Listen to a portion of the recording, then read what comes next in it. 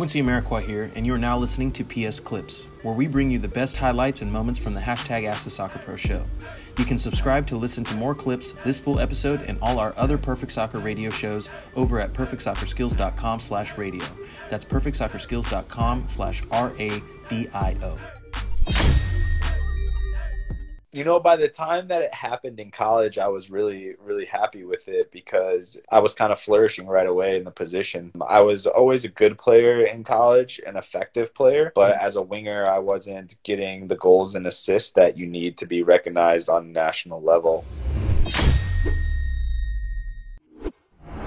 Maybe let's start with your rookie season a little bit as to kind of how'd you get to San Jose, and what did you learn in that first year? Because since then you've been with Toronto for 8 years now. Is that right?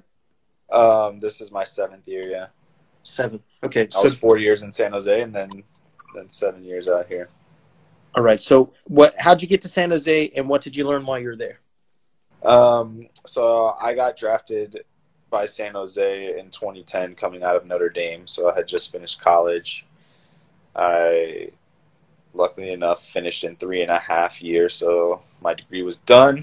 I was ready to finish school, packed up my stuff, headed out to San Jose, which was very exciting for me because I grew up in Cleveland, Ohio, nowhere near the water, except for beautiful Lake Erie, which is not that beautiful, but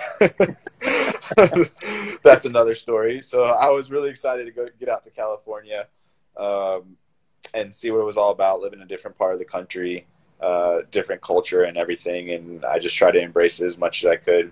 I was still transitioning from an attacking player to a defending player at that point. I had only played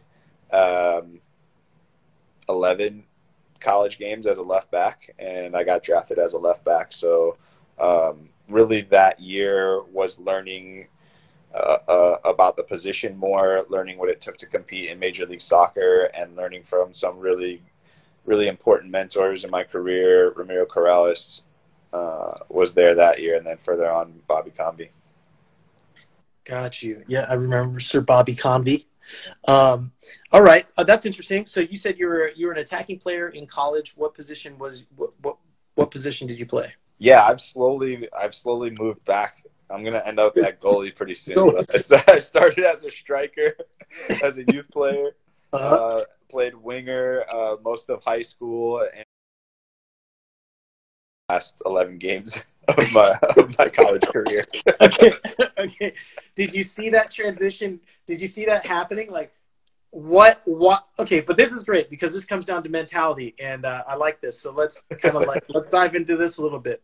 So when you're starting out as a striker, right? It's confidence. You're the main man. You score the goals and stuff. Yeah.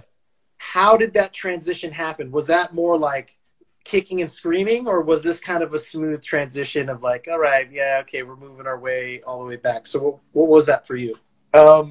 You know, by the time that it happened in college, I was really, really happy with it because I was kind of flourishing right away in the position.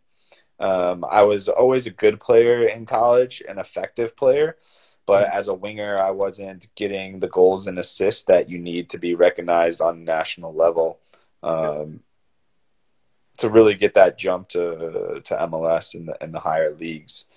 And so when I switched back to left back, I felt like immediately I was making more of an impact on the game. I was very solid defensively, and I was contributing.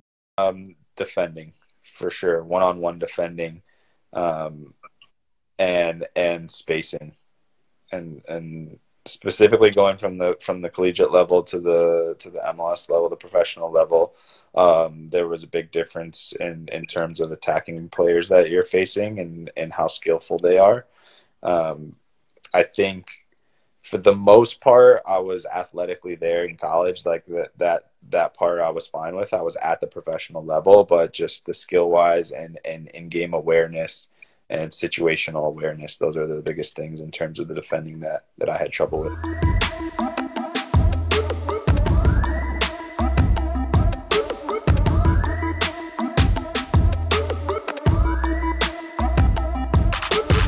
perfectsoccerskills.com/RADIO.